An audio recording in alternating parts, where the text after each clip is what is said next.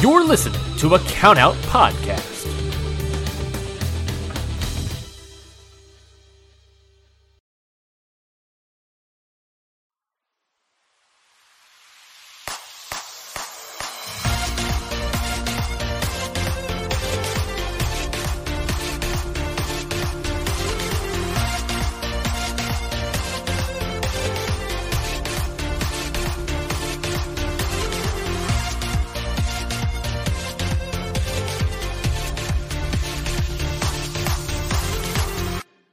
Hello, everyone. Welcome to another edition of the Stardom Road podcast here on the Countout Podcast Network. I'm your host, as always, Scott Edwards, and with me, as always, is my co-host, Trent Brewer. Trent, how are you on this fine day?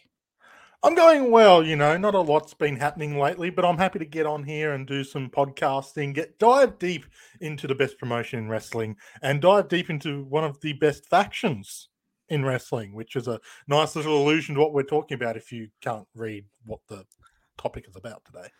Yeah, so first off, I just want to thank everyone for checking out the beginner's guide. That I know that went over pretty well with a lot of people. They got to learn about the wild world of Stardom and kind of set us up perfectly for what we're doing now. We're finally going back to the Stardom Road roots, right?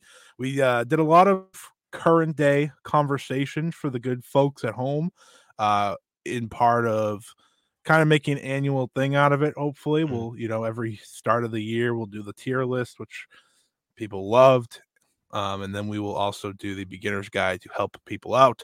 But if you can read, you know what we're talking about today. And that, of course, is Donna Del Mondo DDM, because that group is no more. So it's only right that we kick off our first ever faction series on the podcast with one of, if not the greatest factions in the history of Stardom. Their domination of 4 years is unprecedented. And we will kind of go through what their history or what they'll go down as by the end of this. This first episode, we're going to talk 2020 and 2021.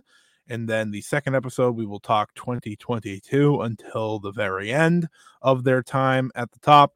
And in the third episode, we will be doing matches, key matches of DDM's history. So you can probably guess what some of those are, but it should be a lot of fun. And I'm looking forward to diving in to DDM.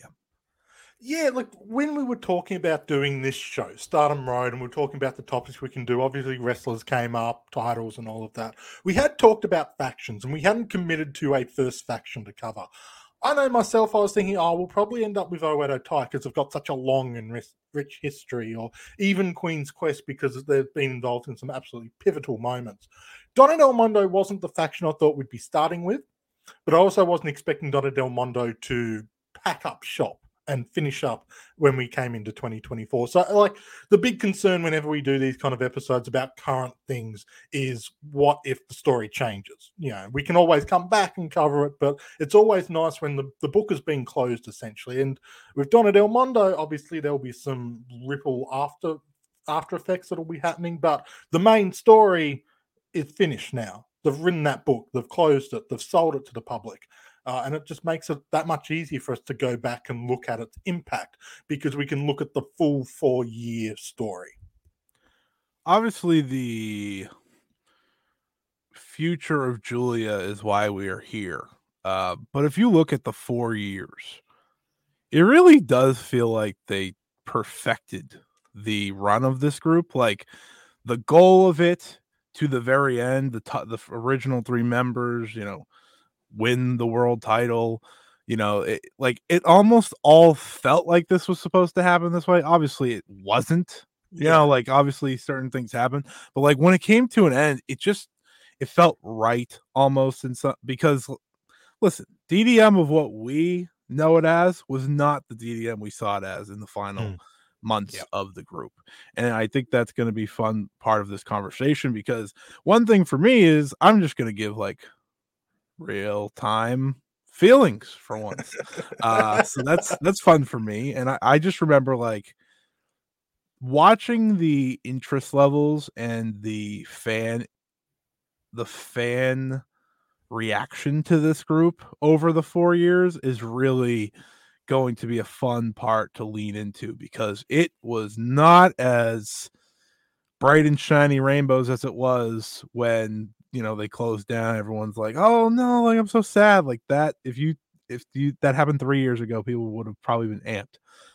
But what things were able to change, what this group was able to accomplish. I'll just start off by saying this before we get into it. I always compare DDM to one thing, and it's not another faction. It's Io Shirai's dominance in Stardom. Like, it's the only thing I can compare it to, because they were always the story. Their story was really interesting because, like, normally you're looking at one wrestler and they've got one overarching story at any one time. But because Donna Del Mondo was a faction, they were able to, this is the wrong word to use it, but I think for people who were following as long-term fans at the time would probably agree, they managed to infect the Stardom dialogue and the story, overarching story of Stardom on a complete level. Because you had all of these wrestlers coming in, especially that first year and a half, all of them were instantly positioned as major players in their respective areas. And you didn't see that with a lot of factions. They'd always start off strong when they began. We've seen that with the more recent groups like God's Eye. They come in, they do really well right out the gate, and then they kind of peter back to being at a more respectable and even level. Donna Del Mondo kept that going for a long time, and to a nearly absurd degree.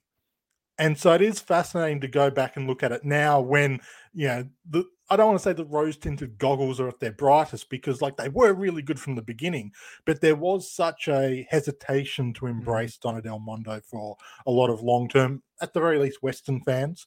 And I think it's going to be interesting, you who came into Stardom just about right when they began.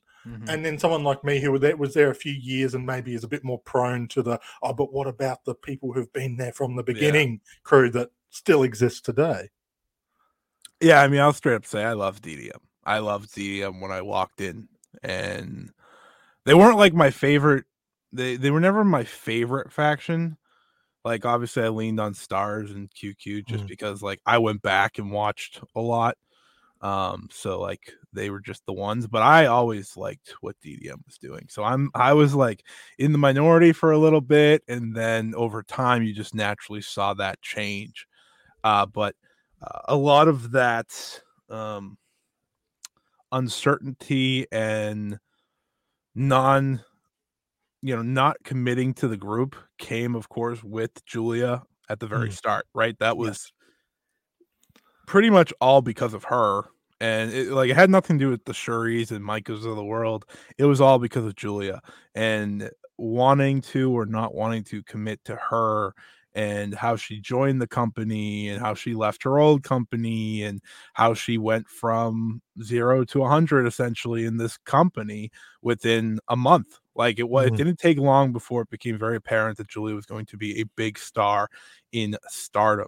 And we kind of see it sometimes with the newer signings now, where I think, like, a lot of people do have that feeling, but none to the point of Julia, where everyone's like, this just a lot of Western fans, because that's obviously who I'm going to go off of here, did not want anything to do with her. And here we are by the end, and she's one of the most popular wrestlers in the world. So it's crazy how things can change. That is kind of the Stardom dialogue in a nutshell. Someone comes in, gets pushed hard to the moon. There's initial resistance and maybe apprehension, and then people get won over. And maybe when things begin to even out, they're more accepting. But like we saw it with Utami, the exact same thing. She came in. We talked about it on her first year episode we covered not that long ago. She came in and like tore up the place, and people, whoa, what about this person? What about that person? And then same thing happened with Julia. She came in and tore it up, and it worked to her character. Like, whether that was the very original intention or not, it's hard to say, because we can't get into the minds of Julia and Rossi Agawa necessarily, but it feels like they almost would have known this isn't going to be well received by everyone, so let's lean into it and really play it off the character. And that led into Donna Del Mondo, and we will see that once we're going through their early history.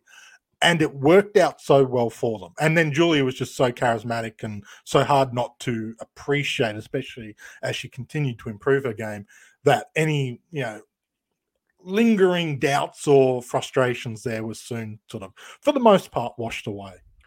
In the first 2 years of DDM, so what we're talking about today, I'll ask this before we officially jump in. Mm-hmm. Is it the most successful 2 years any faction's ever had in Stardom? They won every title.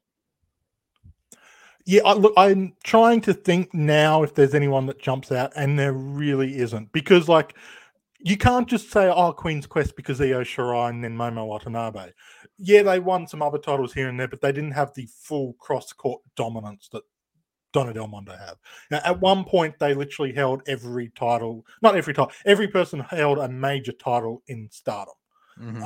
And it was pretty much across the board until, very late into the picture, Donna Del Mondo. I don't think we're covering it in this first episode where Donna Del Mondo is without any championship. Yeah, those first 2 years, someone was always a champion in that promotion, in that group. Generally, there was at least 2 people as champion. Almost always one of the major titles was wrapped around their waists. And even when it wasn't, they were still a major part of the story. And you look at the Tam Nakano Julia story where Tam gets frustrated that Julia, loses her hair, loses her title, loses the match, comes back a week or 2 later and is cooler than ever and is as popular as ever. That was kind of Donna Del Mondo. Even when they took a little misstep or struggled a little bit, they just seemed to be bigger and better than ever in short order. So it all starts on October 14th, 2019, when Julia officially joins Stardom. That was not the immediate start of DDM, obviously, but it is Julia joining the company. She would not have her first match for a couple months from there, but the immediate that show with Queen's Quest. Yes.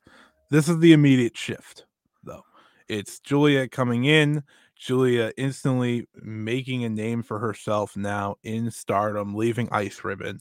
And from there is where Stardom dramatically changes from here on out under Bushiroad, mind you. This is fresh start of Bushiroad. This is them and Rossi Ogawa getting behind someone new right off the rip that wasn't in the company. And as I remember, a signing over Stardom talent wasn't too loved. And obviously, in Julia's first couple months, a match with Hazuki didn't help her cause at all. When Hazuki was retiring, it was not all too keen of losing to Julia on her way out, and she made that as known as she did. But of course, we've talked about this before on this podcast. A match with Hana Kimura started to turn the tides for Julia at the end of the year, and that's really where we finally get to the DDM side of things, starting on January 14th, when Maika loses to Tommy Hayashishita, not in Stardom, but in just Tap Out, of course, Maika's old promotion. She was trained under Taka Michinoku, and, everyone knows that story, I'm sure, by now. But after the loss to Tommy, Julia offered her a spot in a new group, officially getting the first member of DDM, which we would soon learn just 5 days later would also be adding former UFC fighter, former, pretty solid independent Joshi star Shuri. And that's just the ultimate kick this into gear. I remember when Shuri came in and just thinking, what is her role in the company, right? Because she is a veteran. She's older than a lot of other free agents you'd expect Stardom to bring in. She has pretty much done a little bit of everything. She's coming from UFC. And boy, oh boy, did we learn what her role ultimately was. We made the comparison to Mako Satomura kind of a bit in the Mako episodes, or episode, I think it was one episode. But the veteran presence ultimately turned into such a huge addition to Stardom. And as we know with these three, the landscape was forever changed in this company. bringing in Shuri for Donna Del Mondo, like, is a genius act on a number of different reasons. One, Stardom, was losing several key names and several veteran presences, and at this stage we didn't realize they'd be losing some more after COVID. But like, she came in like perfect kind of person to bring in with Kagetsu leaving, because you wanted that extra veteran presence to really help out a young roster, show them the ropes, help them find the little things to make succeed. But then also putting her in a group like Donna Del Mondo, because you've got someone like Julia, who obviously she's come in the door and big things are expected of her. They have a lot of hope in what she can do. But she's only a couple of years into her career. She's still a little bit green around the edges. She's not the wrestler she would become yet. She needed help being guided, help sort of finding her way. And then you've got someone like Micah, who is very young into her career. I think she'd only been wrestling for about 6 months at that stage. And so having someone like Shuri there to basically help guide them through those early periods. Obviously, we know what would become of Shuri in Stardom, and she'd go on to become one of the most protected wrestlers in the company, one of the strongest wrestlers and best performers. But when she first came in, she wasn't immediately pushed to the top. They very wisely had her in almost like as that dragon role, where it's like, we're going to lift up these people because we know with Shuri, we can flick that switch at any time. But help guide up that next group of people. And then obviously when someone like Hameka would come in a little bit later, you've got that veteran presence just to train and guide them. And then when you're ready for her to, come in and dominate, she's there. There's really a long-term story of that with Shuri. Ultimately, like if you look at Shuri's run in Stardom, she was always the one to kind of guide the way, right? When Julia falls out of favor after her big loss, she's the first World of Stardom champion out of these three. It's like she was, little did we know at the time when she joined, she was going to be such a big influence for this group and for Stardom as a whole. But she is as important of a signing as Stardom's ever had, because like you said, all of what happened during that time, right? And soon after this as well. Like Shuri came in, and they also, of course, lost Arisa Shiki to retirement and Hanakamura, who passed away. And she became all the more important, maybe even more important than she ever expected. You right? We just never know what the future would have held one way or the other with Shuri. But this is how you got DDM across, because Micah was so green and so new to wrestling as a whole, right? She's coming right from JTO. And I think the interesting thing here is that they did follow the usual tropes of a Stardom new faction, right? You win the artist belts, but they won more and more and more. It wasn't just the artist belts, right? Micah would go on to win the Future. Julia would win the Wonder after winning the Cinderella, of course. And that's where everything just starts to click for this group. It is full on complete domination. And it's very important to look at, like, obviously we're talking about the domination, we're looking at Shuri. People didn't realize how well they set up Shuri's character here, because you look at her history in Stardom. By the time she won the championship, she was incredibly well protected for someone who wasn't a major player at the time. It would have been very easy. No, she did not lose. And she was like, even when she wasn't the story, like, you could understand protecting Julia because she'd just come in and you're pushing her to the moon. And they did protect Julia, but they could have had Shuri maybe be a little bit of a scapegoat there and lose some matches. They looked after her incredibly well. So when they did pull the trigger on her to become the top champion, that dominant persona, going from more of a passive player to an active player, you had the story built up over a year and a half there where she just didn't lose anyways. And that helped bring the dominant allure of Donna Del Mondo, because every faction, when they start, gets protected to a certain extent. Even with someone like Micah, who is green enough that you could justify her losing matches, they protected her as well. And obviously, like, that paid off well when she became the Future of Stardom champion, and obviously looking into 2024, and she's the Red Belt champion. But they made a point to make this faction feel like something different. Even when the status quo is to make a group dominant, they put in that extra 10 yards with this particular group. Shuri, for these 4 years, is the most protected wrestler in the company. Right? We watched Julia lose many times. Yeah. We watched Micah lose many times. We, like just not DDM only, but we watched so many other wrestlers lose plenty. When Shuri loses, there's meaning behind it these days, and it's because of how much she was protected. And like you said, back then you don't really realize it, but looking back, it's like she was never, ever losing. Yeah. And she wasn't fully signed to this company until later in the year, mind you. She came in originally on kind of the not full freelance, but she was still doing other dates, and she wouldn't become official with Stardom until later in the year, which is again one of the biggest signings this company has made. And that's when they went full.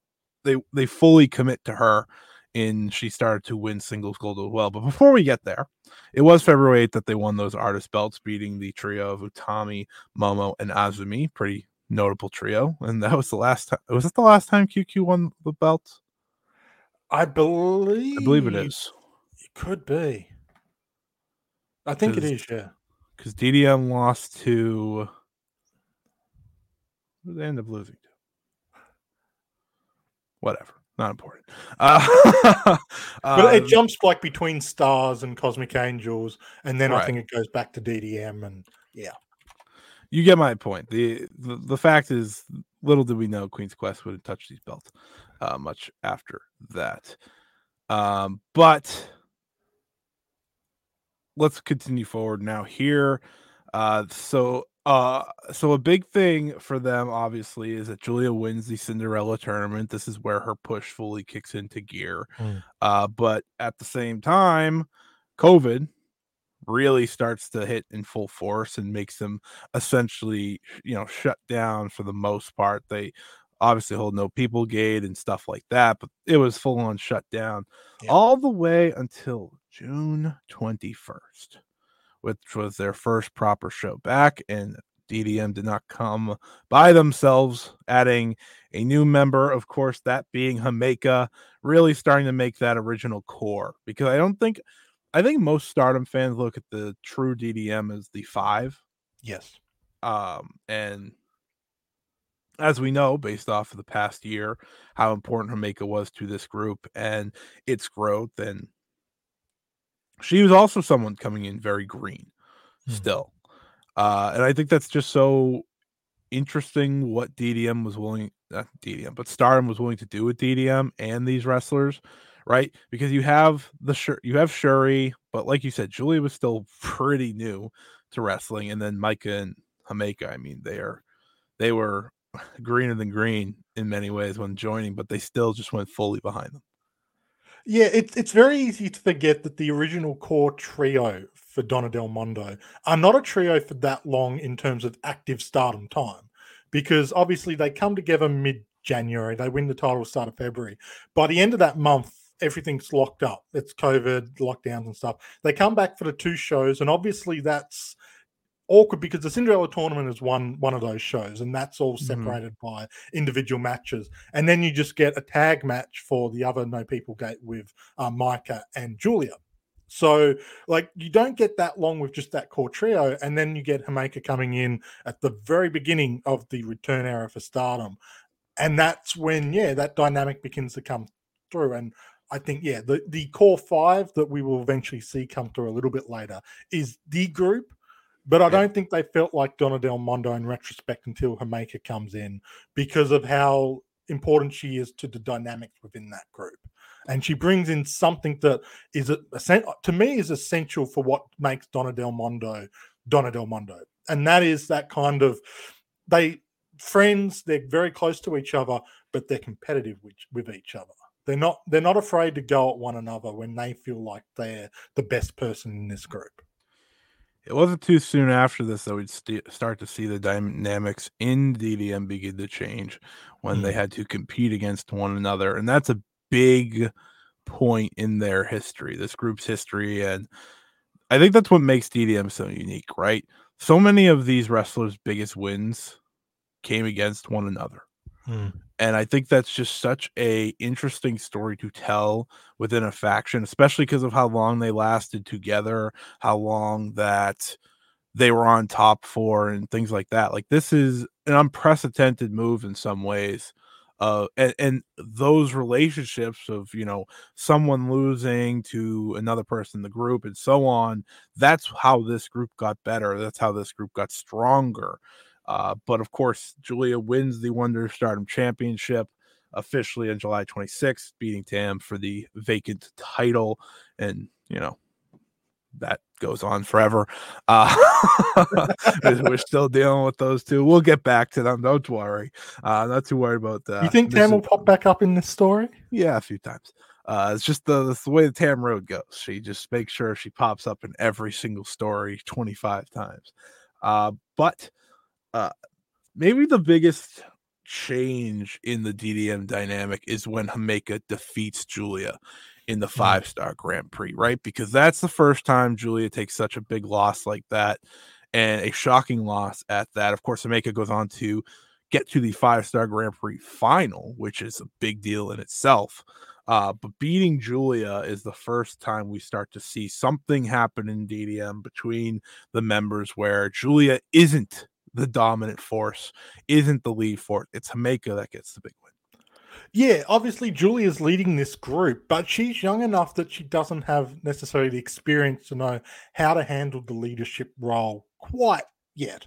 Obviously, she's there to help her and back her up, but like she's there. She's obviously, you know, on top of the world. Her ego is probably as big as ever at this point because everything's gone right for her. She's built this incredible faction. She's waltzed into Stardom, beat everyone that they've thrown against her. She's won the Cinderella. She's won the white belt. And then someone she helps bring in and helps train. You know, it's not necessarily addressed on air, but like when Jamaica signed with Stardom, it was during COVID and she trained with Julia extensively, got herself a lot fitter, got herself looking in a, you know, she comes into Stardom looking completely different to when she was pre-Stardom. It's a dramatic change. And Julia's helped build this. And then all of a sudden, the person she's helped craft, helped create, beats her and gloats over her. This is a very arrogant young Jamaica who beats Julia and suddenly thinks she is the number one person in Donna Del Mondo. And you see this pop up every now and again in factions, especially like Queen's Quest. You see it at times, but it doesn't feel like quite the same butting of heads that you see here with Donna Del Mondo and would see in the future as well. Anytime one of them lost to another member, it created a new story. It created a new something to focus on, right? Because in the 5-star, every year, almost a faction member beats a fellow faction member, right? And it's like, okay, whatever, we move on, whether it's the leader or not. Even so, like we saw, you know, Nagi Sayaka beat Tam the year after this, and they went on to have a title, and they kind of did like the faction thing, but it's not like this because this would continue and continue and continue. But before we get to Julia kind of getting back to the top of this group, we finally complete the DDM that everyone knows and love. And that is, of course, when Natsumi Maki, better known to the world as Natsupoi, joins Stardom, makes her debut and joins the group. They had kind of teased this in the lead up.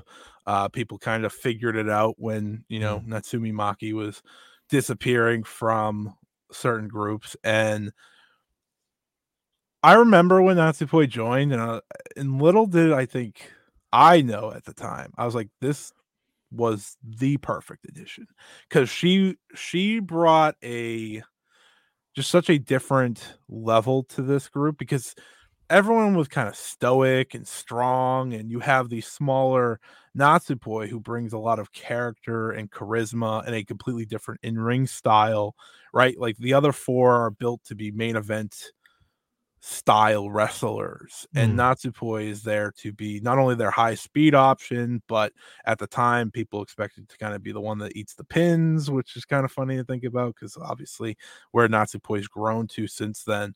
But this 5 it really did feel complete when she joined.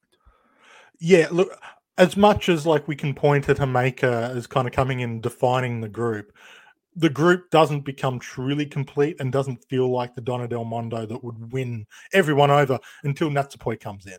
And even that, like, I think was a process, because when she came in, she adopted the mannerisms of Donna Del Mondo a little bit more. Look, she came out riding on Jamaica's shoulders. You could sense she's a little bit more fun and easygoing than the rest of the group at this stage. But she comes in with a little bit more of that arrogance and egocentrism that you saw in the rest of the group. And it isn't until I think they've gotten used to each other a little bit more that they expand into that more friendly, fun aspects that we see everyone in that group is perfect at doing. They just needed the right timing and opportunity to do so. But when she comes in with that core five, she's riding on Himeka's shoulders. It does feel like, okay, this group is complete, because every faction kind of needs that high speed wrestler to represent them beyond just the big bruising main event style, as you mentioned. And I think that's such an important point, I should say, is that like these are a bunch of wrestlers coming together who weren't even in the company, a year before Natsupoi debuted. Yeah. Right. None of these wrestlers were officially in the company. We had never seen, well, Shuri obviously had stepped in Stardom before, but we had never seen them.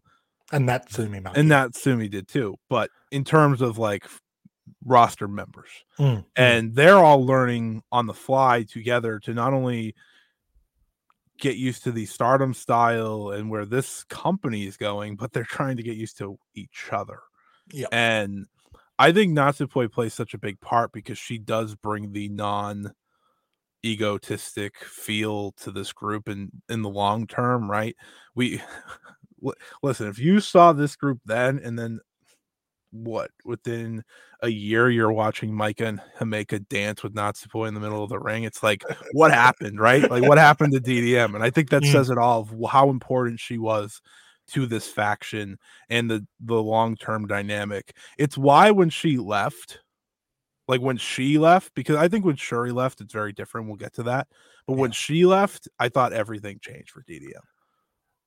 I absolutely agree. Shuri was almost a necessary departure because she had grown to that point. And like we talk about the infighting within Donna Del Mondo, but they kind of realized they've reached a point where this is going to go too far. Yep.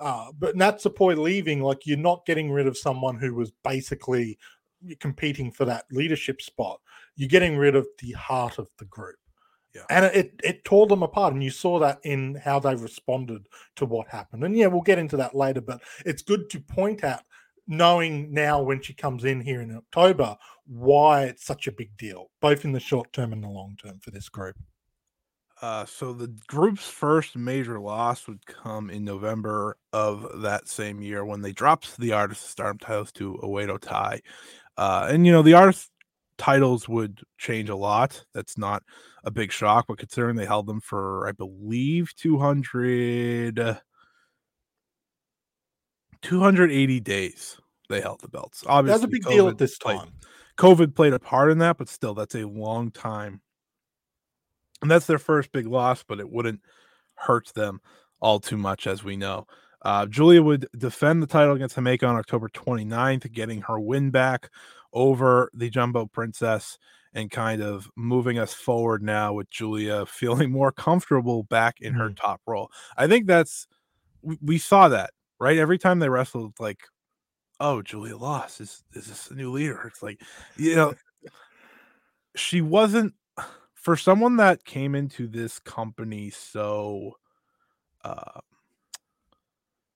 in command, anytime Julia lost, some of that command fell, right? Some of that leadership fell. Some of that things came into question. And obviously, as we see in 2021, that couldn't have been tested more when for a lot of the year, she didn't even feel like the leader anymore. Yeah. She kind of took a back seat, and that's what I think they were setting us up for, is that anytime she loses, there's this big dramatic shift in how this group goes. And obviously she gets her win back here, but that lead up to this was very notable. It showed that her leadership wasn't assured. Yeah, Mhm. when you've got someone like a veteran like Shuri there, obviously there's going to be that latent kind of what if things change here. But when you've got an upstart like Kameka coming in and challenging that leadership the way she did, even if it was only for a couple of months and very, just over the span of 2 matches, it's enough to rattle the fence. And it is Mhm. important in, as you said, establishing what would come in the next year when it's not just the external forces of someone within the group impacting it, but it's very much just where she sits in the presence of the company. She was no longer assured to be the focal point, even though she couldn't help but make herself kind of find her way into the top spots regardless.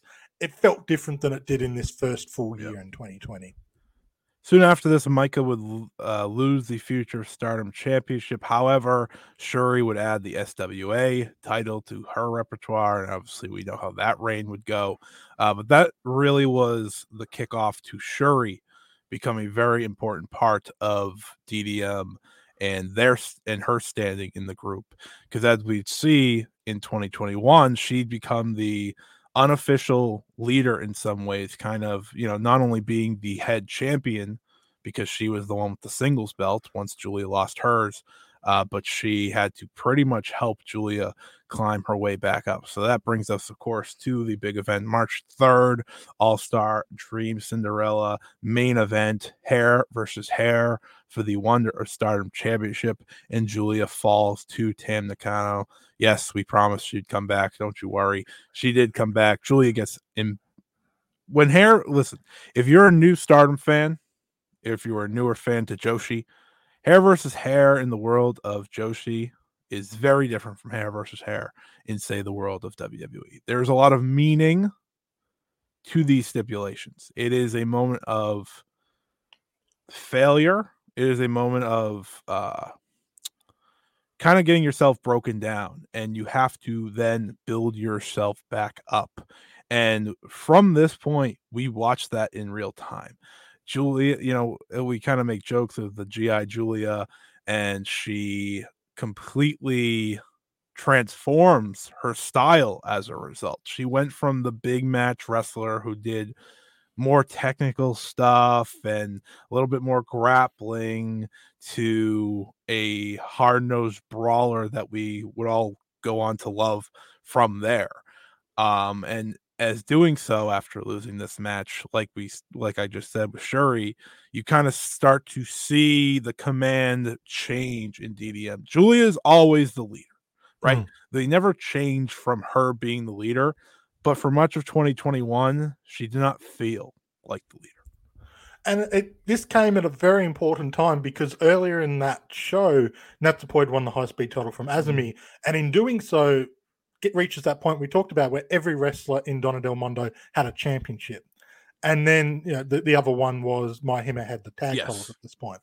But then just a couple hours later, that's no longer the case. And the person who's dropped the ball is their leader, is Julia.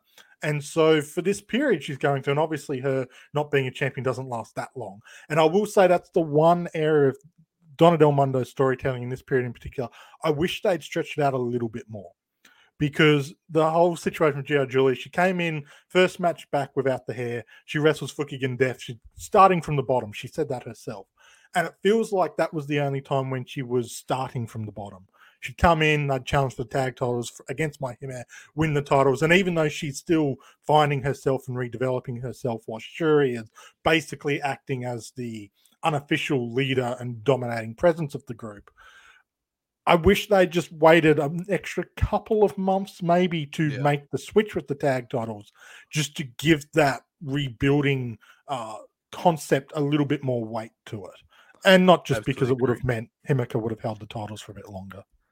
I absolutely agree, though. I do feel like they got a second chance with Julia getting hurt, if that makes sense, because it felt like the big bump that had to make her again reset. Yes. But I absolutely agree with you. I do think that had they waited even one more month, it would have just had a different dynamic, because a lot of the fun in that early going was seeing Julia try to figure things out. But like you it's said, almost like they realized, like the whole idea was, oh no, she's embarrassed, she shaved her head. It's almost like they saw her with the shaved head and go, oh, she's still too damn cool to pull off this rebuilding aspect, so screw it. It was like, I remember because the first time she showed up, obviously she had the completely shaved head. She wore a baseball cap, the army pants and a tank top. And And the then aviators. yeah, and then from there it was just like, oh, she's cooler. Ah, shit, she's even cooler. Ah, man, what do we do here? It was like she doesn't like. It's rare when someone gets their head shaved that they end up just being cooler, especially when you're Julia, because like Yeah. Julia was already cool. But as we saw through like her transitions of this look, she became undeniable just by her appearance. And I think you're right. That might have been part of it. They're like, ah, crap. But like you said, everyone was champion at the time, no longer, but Julia was no longer. So Shuri kind of, okay, levels up, kind of, the unofficial leader. That's whose theme song's playing, for example. That's always important. It's always important. But once again, we get to see the challenges within a group when Shuri and Julia come together as a tag team, ALK, to make my life easier, because I will butcher the exact name. But ALK would go on to be a fantastic team, obviously, but they had to defeat Mahime to do so. And I think this was a big shift, not only in the DDM realm for Julia, obviously kind of getting back on the horse, but it really did feel like Shuri was kind of leading her in many ways through this group. Uh, I remember when this match was announced, and I even more so remember it when it was the main event, and people were not happy. And I just to set a picture of like what happened on this show. Bea Priestley announced right before this that she's leaving the company. Also, in a completely non-Stardom world, Will Ospreay wins the IWGP World Heavyweight Championship. And going into this main event, I think a lot of people that were watching live at the time were starting to almost be checked out because they're like, well, there's so much going on, But what these four went on to do in that main event was prove that they should have been the main event. And I think that's very key here because a tag title main event, especially at this time, Utami had now had 2 straight shows of not getting the main event as World of Stardom champion. That was big. Like, that was a big deal. I remember that vividly. It's like, are you going to go with her? Or are you going to like keep making her? And the Wonder only main evented over once. The tag belt, it was pretty much like, oh, Julia over everyone, even though she's supposed to be building herself back up. So that all goes into this. There's still not full on committed love to Julia at this time or DDM because they're main eventing over the World of Stardom champion. But once this match was over, I remember just being like, wow, that was fantastic. ALK is fantastic. But there, even so, if you were a DDM fan, there were still many that were upset with the decision of Mahime losing the belts. They did not get a long run with the belts. And as we know now, they never got another one. Why do you have to hit me in the heart and remind me like that? I know. It's funny though, like we look at this situation, and at the time I was one of the people who was pissed off. I will admit it. Like All Star Dream Cinderella, like it made a certain amount of sense because Julia Tan, they had the long overarching story, the hair stipulation. You could make the justification for that, and the white belt is, as we've talked about, pretty much on that level. The tag belts, though, it did feel like a bit of a slap in the face to Utami. Little did we probably appreciate the time that this story here with Utami not getting the main events is actually really important to her character development as champion because she's walking away from these shows doubting herself and questioning herself because she's meant to be the top champion. She's the one meant to be closing out, but they're not giving her these spots. And she's asking why, what do I need to change about herself? And it's through that self-discovery that she becomes the Utami that faces Shuri and really begins to unlock in the second half of her run as champion, the true queen of Stardom, the Red Queen that she is. So even though at the time it was annoying and frustrating to see Utami maybe not getting her opportunities, even if Bea Priestley didn't feel like a main event level challenger compared to ALK versus Mahime, that decision not only set up Donna Del Mondo even more so, but it was very integral to Utami's story by the end of that year. So like a lot of things, actually, when you look at the Donna Del Mondo story, it's a decision that you step back and go, really, at the time, and in hindsight, whether intentionally or not, it has actually worked out for the better. DDM had a lot of branches throughout the company because of what they did, and that's one of them, right? With Utami, it almost like long term, it's like, oh, that made sense. It made her better. It made her greater. And it's not like she didn't deliver with Saya Kamatani at All-Star Dream Cinderella. Like that was a match that I think everyone walked away from like, what the hell just happened? Who saw that happening? Right? For both wrestlers, not just Utami, but obviously Saya Kamatani had all the doubt in the world of many, because they were like, really? They're going to put her in this spot? But we fast forward now here. So ALK's champions, Mahime takes a step back. And I think it's very important. But before we get to like what the big accolades towards the end of the year, because you knew they were getting back on the road, right? They were going to be fine. But they face off multiple matches in the Cinderella involve these wrestlers. Micah defeats Julia in the tournament shoot, ultimately go on to the finals before losing to Saya Kamatani. Shuri had beaten Natsupoi in the first round. All the meanwhile, ALK is beating the top tag teams of this promotion. They beat Momoaz, they beat MK Sisters. But that brings us to maybe the most dramatic change, I think, in the world of DDM. And that, of course, is Utami Hayashishita versus Shuri at Tokyo Dream Cinderella. Everything changes from there. Not only with DDM, but with Stardom, with everything. That match shifted what might have been plans for the next year to 2 years with DDM, Julia, Shuri, everything. And I think it's very key we talk about that. Absolutely. Shuri, as we've talked about, she was incredibly well protected here. You know, she was treated like someone who was dangerous, difficult to defeat, but it never felt like she was treated as like they almost like Brock Lesnar type figure, that person with the real world martial arts experience who is just impossible to figure out, impossible to beat.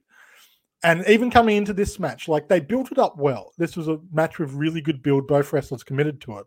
But it was in the aftermath of this match with the incredible 43-minute draw, with Dave Meltzer giving this 5.5 stars, which is still something that is almost proving like an impossible metric for every other wrestler in Joshi to reach at this point.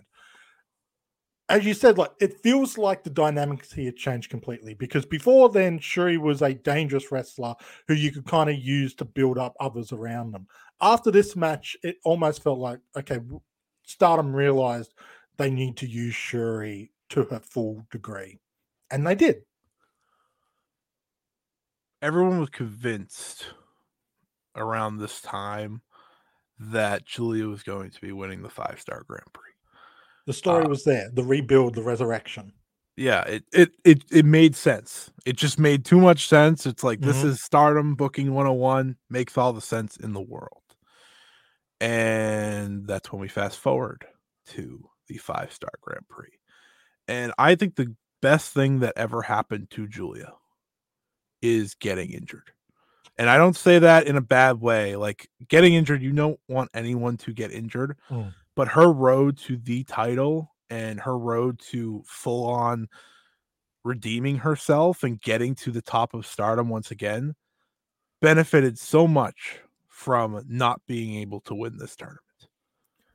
All you have to do is look at the general impression of Julia at this point and a year later. Fans have been starting to turn around on her in the sort of the 6 months between her losing her hair and the 5-star Grand Prix. There was the change beginning to happen. People were starting to come around on Julia, but it wasn't complete yet. And I think in a certain sense, people had resigned themselves to, okay, Julia's winning the 5-star Grand Prix. She's beating Utami. She's winning the red belt. And it was almost like we would rather it not happen, but at least like she's improved. She's proven herself a little bit more. The injury delayed that, in theory, by a year. You know, we sit here, we're sort of talking as if Julia was going to win as well. We can't know for sure, but whether she was meant to or not, having to wait a year and giving her the story of, well, she didn't lose the 5-star Grand Prix. She had to bow out due to injury. Injury exacerbated by one of her teammates, no less, with Jamaica.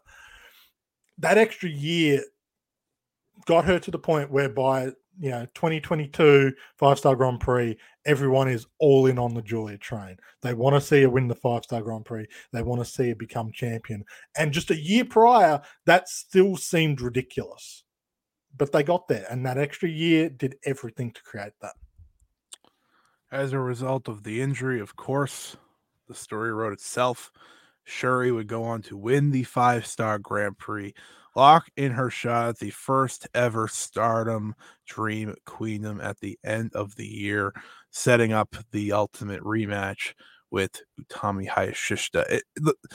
Ultimately, it all felt right in the end. Like, again, you never want to wish injury, but Shuri being the one to get that moment at the end of the year because of what she had done all year long, kind of becoming the unofficial leader of DDM and being the one to push her group forward when Julia was down on her luck, and having that match with Utami that changed the way people watch Stardom and making a lot of new fans as a result and making people pay attention. No one else should have been winning that tournament. And obviously, I'm looking back on it, and obviously I know what would happen from there. But even then, when she won, it felt right. There was never a moment it felt wrong. I remember it wasn't the first time that, like, I think collectively everyone was happy about a DDM win, but man, it sure felt like it.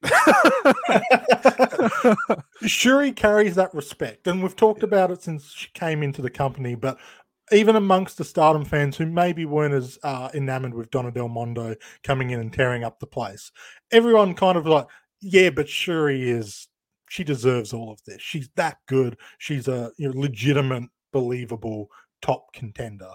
And her rise to the top was so much more organic than Julia's, because while they were pushing Julia hard, while they pushed Jamaica hard out of the gate, Shuri's just casually there, racking up wins, looking like a dominating presence, but never overbearing the situation. It all felt natural. When Julia falls short and loses her hair, Shuri's helping her, pick back up and win the tag titles and regrow herself. It just all kind of makes sense. When Utami, who, was a mega push wrestler in her own right, can't get past Shuri, it all just kind of makes sense. And coming to that 5-star Grand Prix when Shuri ended up winning and then beating Utami, it all just made sense. It benefited Julia waiting the extra year. It benefited Shuri because she went on to become, the top champion for a year, wrestler of the year in PWI, which was a almost crazy feat in of itself looking at it. And it benefited Utami because it gave her that true rival to overcome that her character needed as well. I think from here, obviously, the big story was no longer about the Shuri-Julia dynamic with Julia out of action. Instead, the change came with Mahime Poi. Mahime Poi would go on to win the Artists of Stardom championships by defeating Cosmic Angels, who had been the most dominant champions of that time. They'd go on to break that record, spoiler alert, but we'll get to that at a later time. But the big story, of course, was the drama between Natsupoi and Jamaica that would begin to unfold. And there was a lot of points here. It was very confusing at the time because it's like, what? Why? It's like, why is this happening? They just won the belts. Everything should be good. But it was, again, proving that DDM controlled the headlines, right? Even with Julia not even around, Shuri waiting to get her big match, they're still having this big story going on to close out the year. I love this story for several reasons. One of it's because it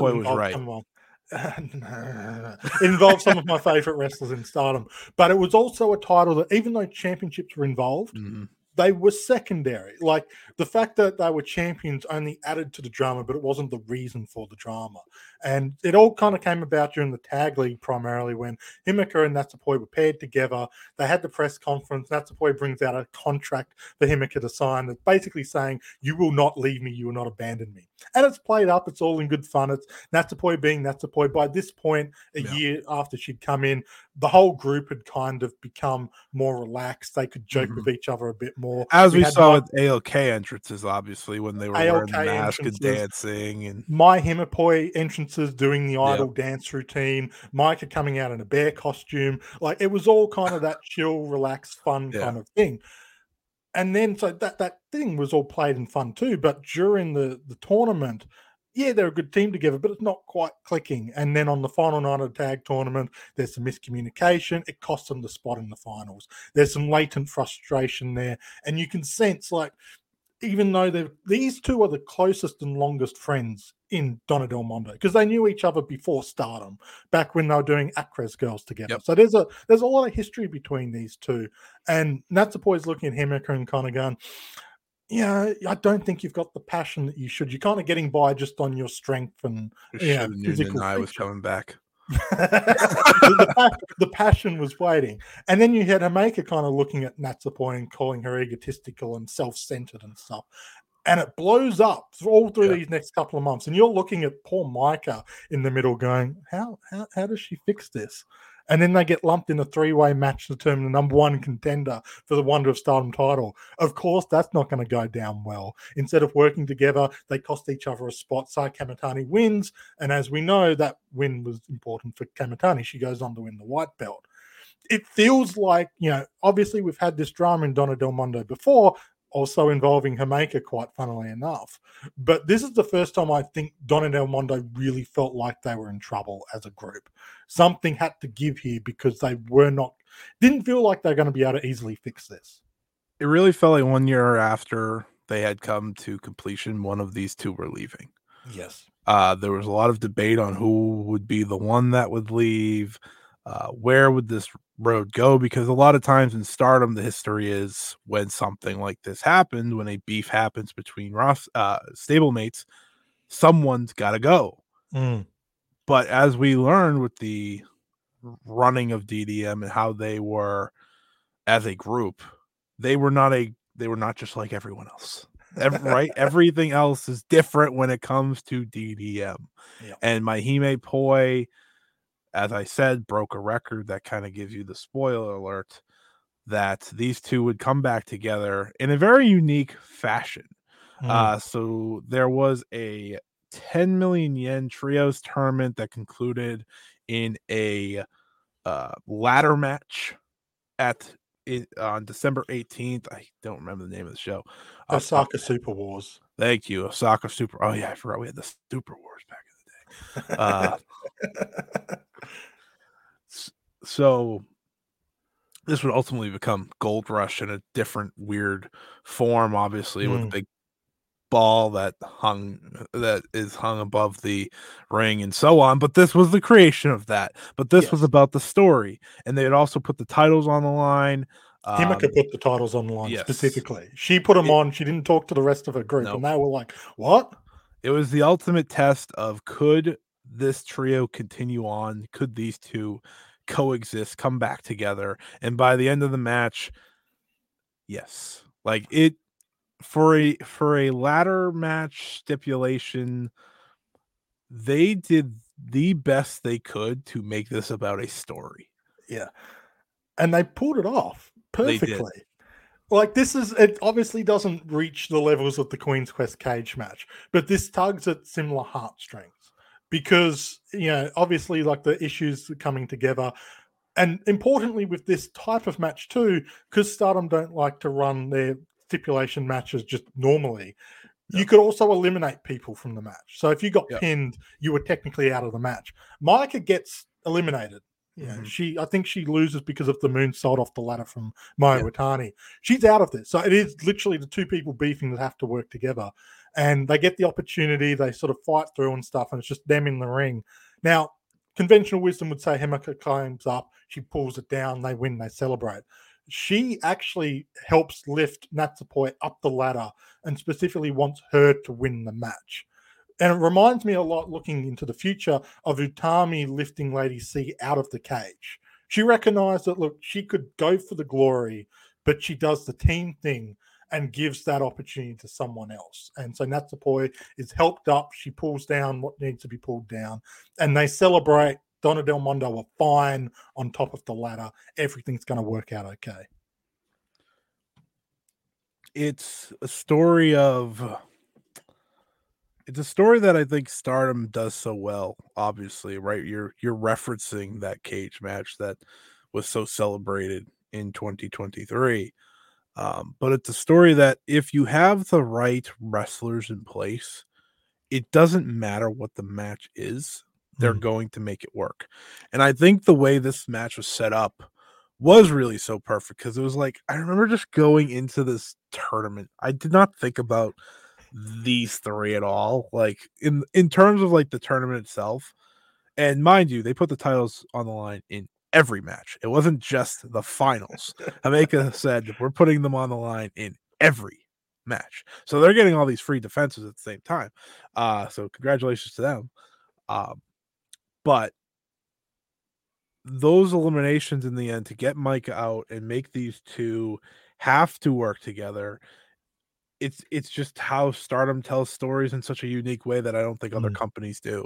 But obviously the Mahime Poi trio, one of the most beloved trios, truthfully, in Stardom history, and we'll get more to them in the next episode of this. But around this time as well, there's a lot going on in DDM. Big shock. Shuri's getting ready for a big title match at the end of the year, and Julia's return match had been announced. She would be facing a Konami, who would be on her way out of the company and we know Konami obviously would come back time and time again, but she was no longer going to be a full-time competitor with the company. Julia making her grand return at Stardom Dream Queendom, but at the same time, there are some Momo masks running around and causing havoc in the world of Stardom.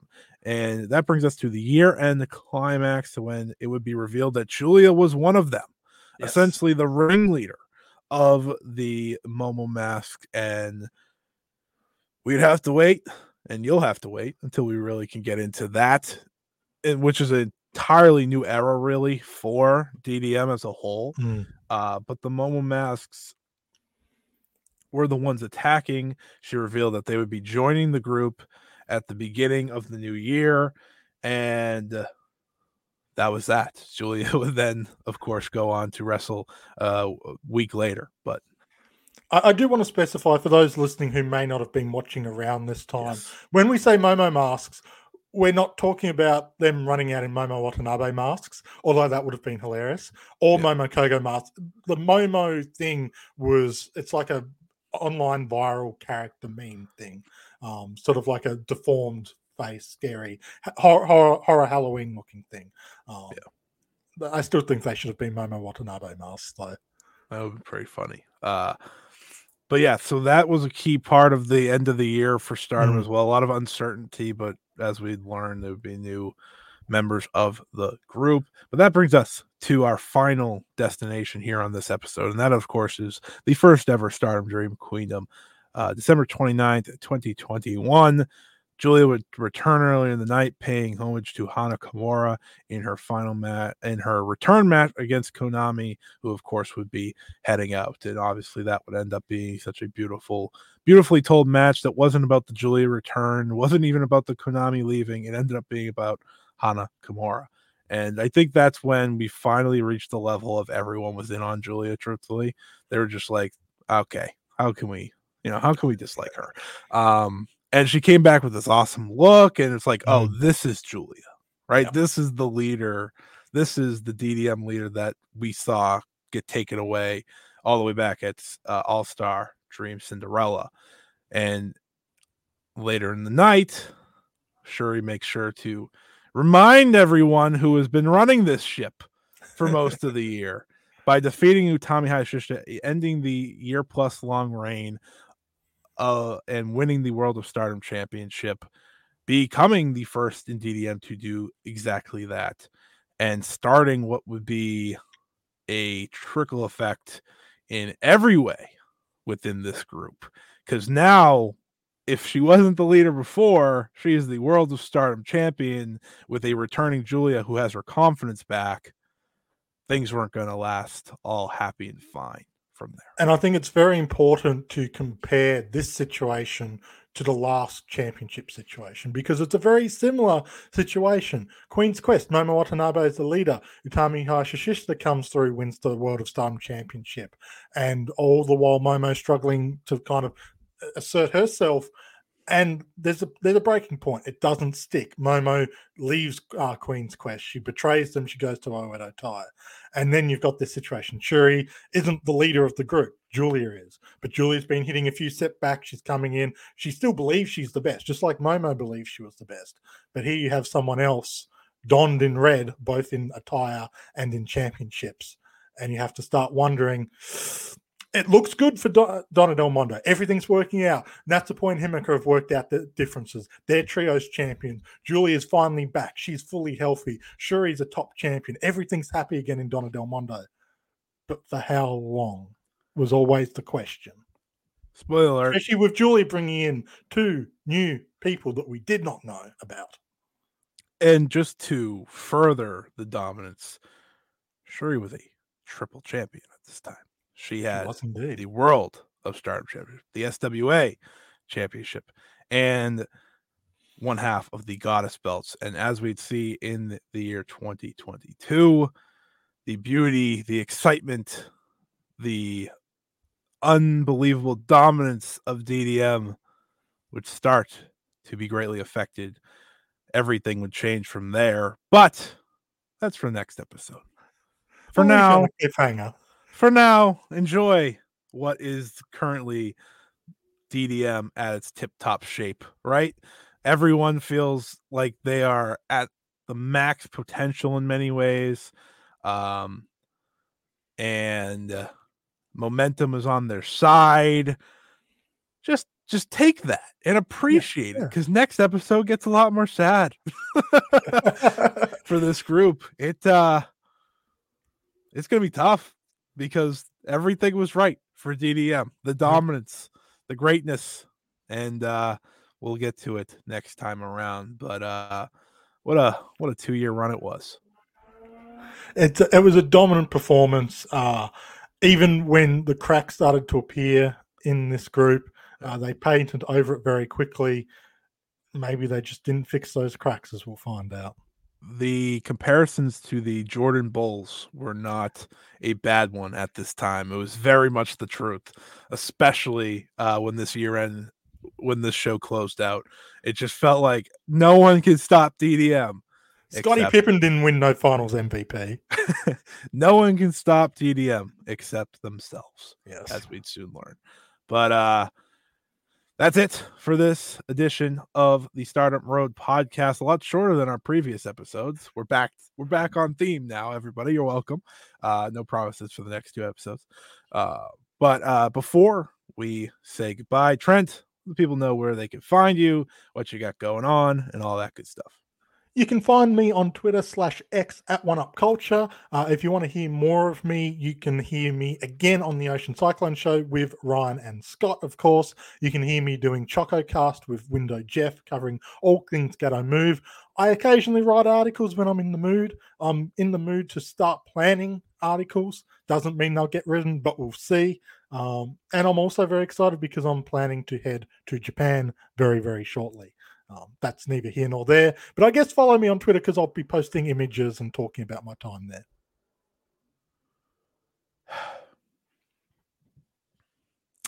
You follow me at Scotty Wrestling on Twitter /X. Like you said, Ocean Cyclone Show. Go give that a listen.